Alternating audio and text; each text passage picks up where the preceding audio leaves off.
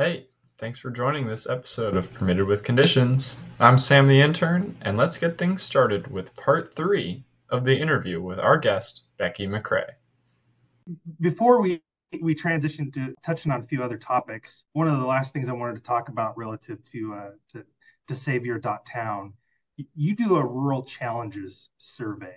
You've been doing it for several years. Maybe talk just a little bit about what that is and what kind of information you're gathering and what value then that, what value that has to folks that are following Savior.town. We started it in 2015, and it started with just asking, hey, what do you want? What do you want us to write about? What do you want to learn more about? And it started with the challenges, because nobody needs you to write about the stuff that's going well. It's going well. They're fine. So we started with those questions. And then we've done it every other year since then. So 2015, 17, 19, 2021, and 2023. So 2019 and 2021 turned out to be a really interesting set of data there. Over 1,700 people have answered over the years. So we've got a lot of data now of what people think. And interestingly, on the most recent one from 2023, rural people were twice as likely to say they were optimistic about their community's future as they were to say they were negative. I was very interested to see, which may be some selection bias. The people who care about their communities are the ones who are likely to take that kind of survey. The challenges that we're seeing include that continuing lack of housing, inactive downtowns, population losses, the kind of things that you would expect to see as our challenges. For businesses, it's that lack of workers, the lack of support services, the lack of usable buildings, which does not get near enough attention, the competition from online, and then marketing is a huge challenge for rural businesses. Housing is one of those questions that as soon as you bring it up right now, people go, yeah, housing. Originally, we first offered it in 2019 as one of the choices, and it was immediately in the top 5. It's been the top number 1 in 2021 and 2023. So housing is a huge challenge because we've not been able to maintain our housing supply. More housing has fallen into disrepair or been removed. We also have smaller household sizes. And so we have a lot more one-person households sitting in a 4-bedroom house. And so that is a challenge as well. Lack of childcare was newly offered this year and immediately in the top 5. So this is one that we think is a strong indicator that there is a major issue with lack of childcare. Now, and then workforce being in the top 5 in all 4 rounds of the survey, all 5 rounds of the survey is not a surprise either. But this was the first time need a usable building came into the top 5. Now, most of that is not a surprise to anyone, the usable building maybe. But I think what's really interesting here is even though these are challenges in both rural and urban areas, there are rural aspects to each of these. And I wanted to talk a little bit about some of the assets that people listed,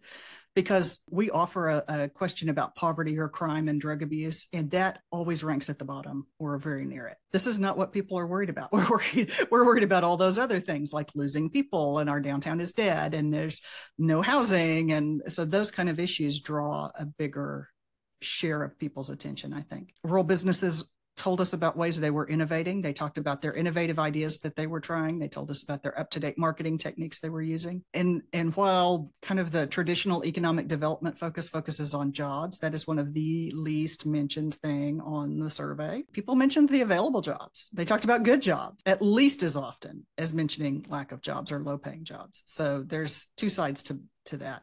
People talk about the lack of small business lending in rural areas, and we hear of program after program being announced to help with small business lending. And I'm not saying we don't need lending, but I am going to tell you that more people tell us they have trouble finding a building they can use than tell us they have trouble finding a loan. Both of those are choices on the survey. They always either tie or buildings are now in the top 5. Loans are not. So this is really interesting. Businesses, let's look at assets. Let's go look at it. Do you want to ask about the challenges before I talk about assets? Yeah, I mean, the workforce challenge, we hear that a lot, regardless of where you're at, and some folks will say that it's, we simply don't have enough workforce. Some folks will say, well, the workforce that's out there are these millennials and they don't show up for work. They don't care about working, and then I'm Gen X, and they used to say that about us too. I'm just saying. Exactly. I've heard the same thing about my generation. But then you also have some out there that the mismatch between skills, and the lack of transferable skills in some cases from one job to the next, and perhaps workforce in those cases is more of a training issue. But from your experience working with some of these smaller communities, I mean, because you're working with what I would call the smaller of the small. When you divide that workforce challenge up, what are a few of the kind of more, I guess, areas of emphasis of where they're struggling the most for workforce? This is a good question. And I used to work in workforce development around 2000, year 2000. And what's interesting to me is all the issues that you just listed, the mismatch of skills, the absolute lack of people, the lack of reliable people who will show up on time and work. And these are the same complaints we heard in the year 2000, 2001, 2002. So if it's been 20 years and the same complaints are coming from the same employers, then it's going to be time for trying of some different ideas.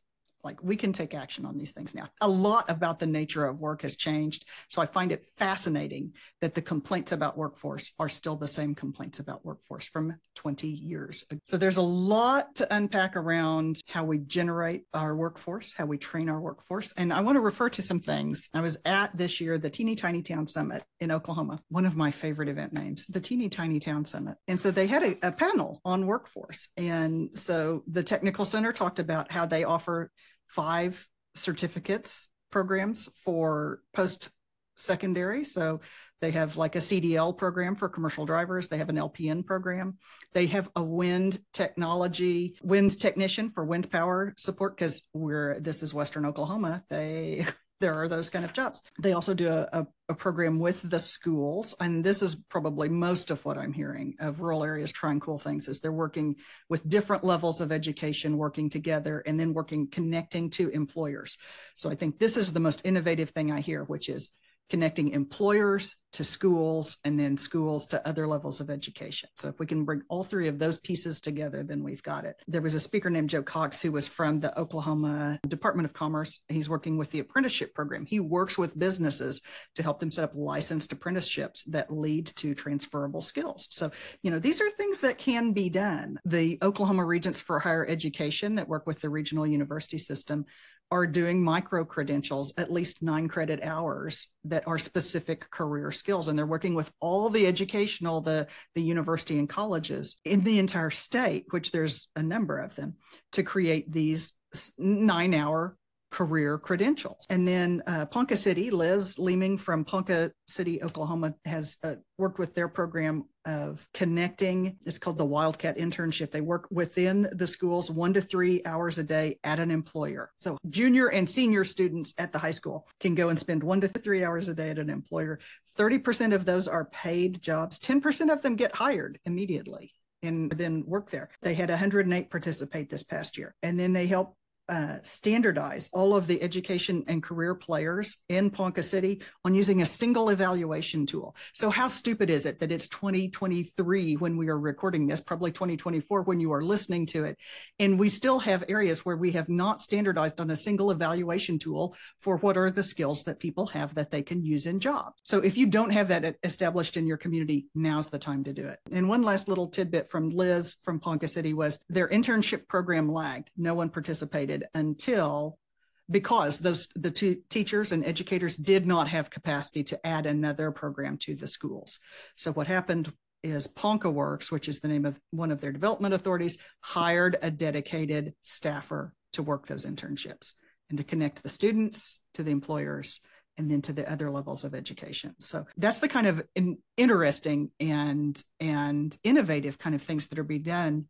But a lot of it is pretty foundational, because I will tell you, in terms of that, like having a standardized evaluation tool for workforce, that's something we worked on in 2001, 2002 for all of Northwest Oklahoma.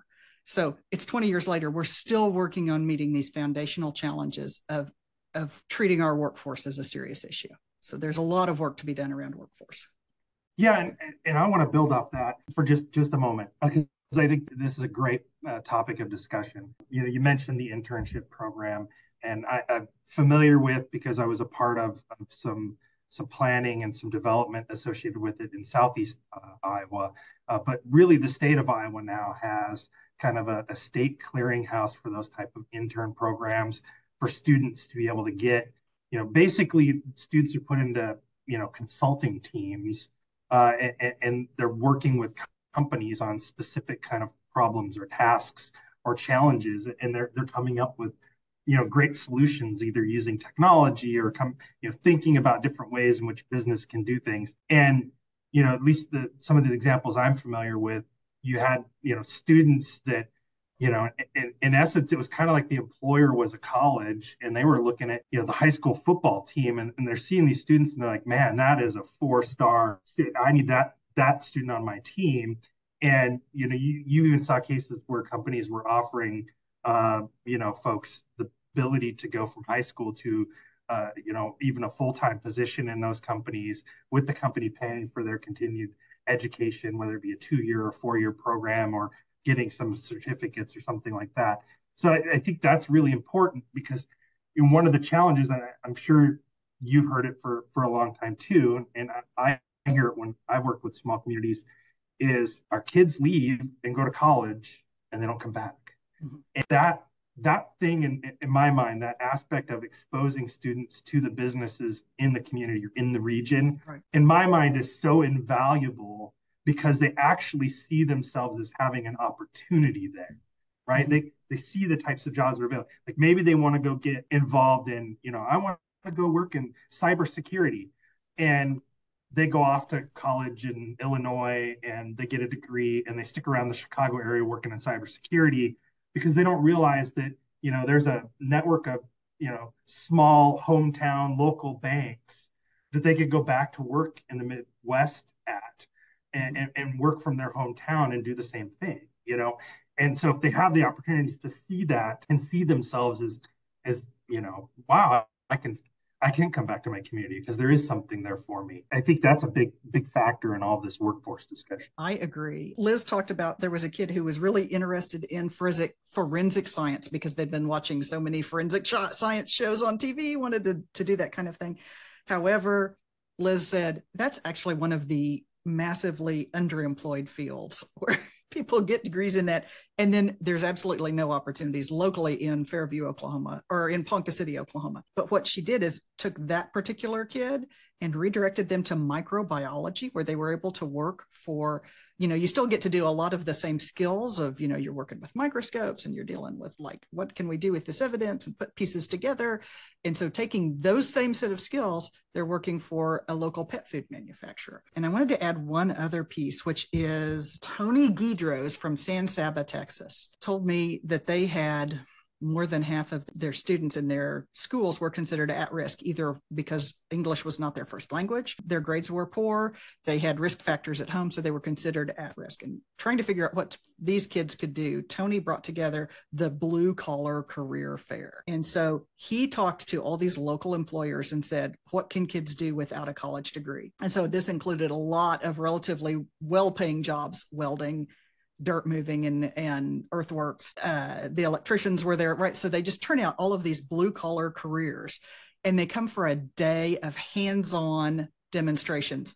No lectures. Come in. The electrician is helping you learn to strip wire. The kids could see and touch and probably drive a little skid steer loader. And that kind of thing helps kids see their future in the community in a way that no lecture can, and a way that's often neglected. Kids don't know what opportunities exist in their community. So the kind of internships that Ponca City is doing. The hospital in Fairview, Oklahoma was also at Teeny Tiny Town and talked about their internship program. And they have an IT intern, just like you talked about Kid Goes, and they have an IT staffer who's been there for years. They take on an intern each year and help them gain hands-on experience before they go. And so now they also know that there are opportunity in their community. So anything you can do to bring together those three players so that kids connect with what actually exists in their community, you'll do a better job of retaining your young people. Yeah, far better than like when I was younger in my life, and you take like a test that asks you a bunch of questions, you answer them, and it spits out this thing like, oh, you want to be a lawyer, and it's like, but do I? Do I really? Yeah. So nothing against lawyers. We work with a lot of them.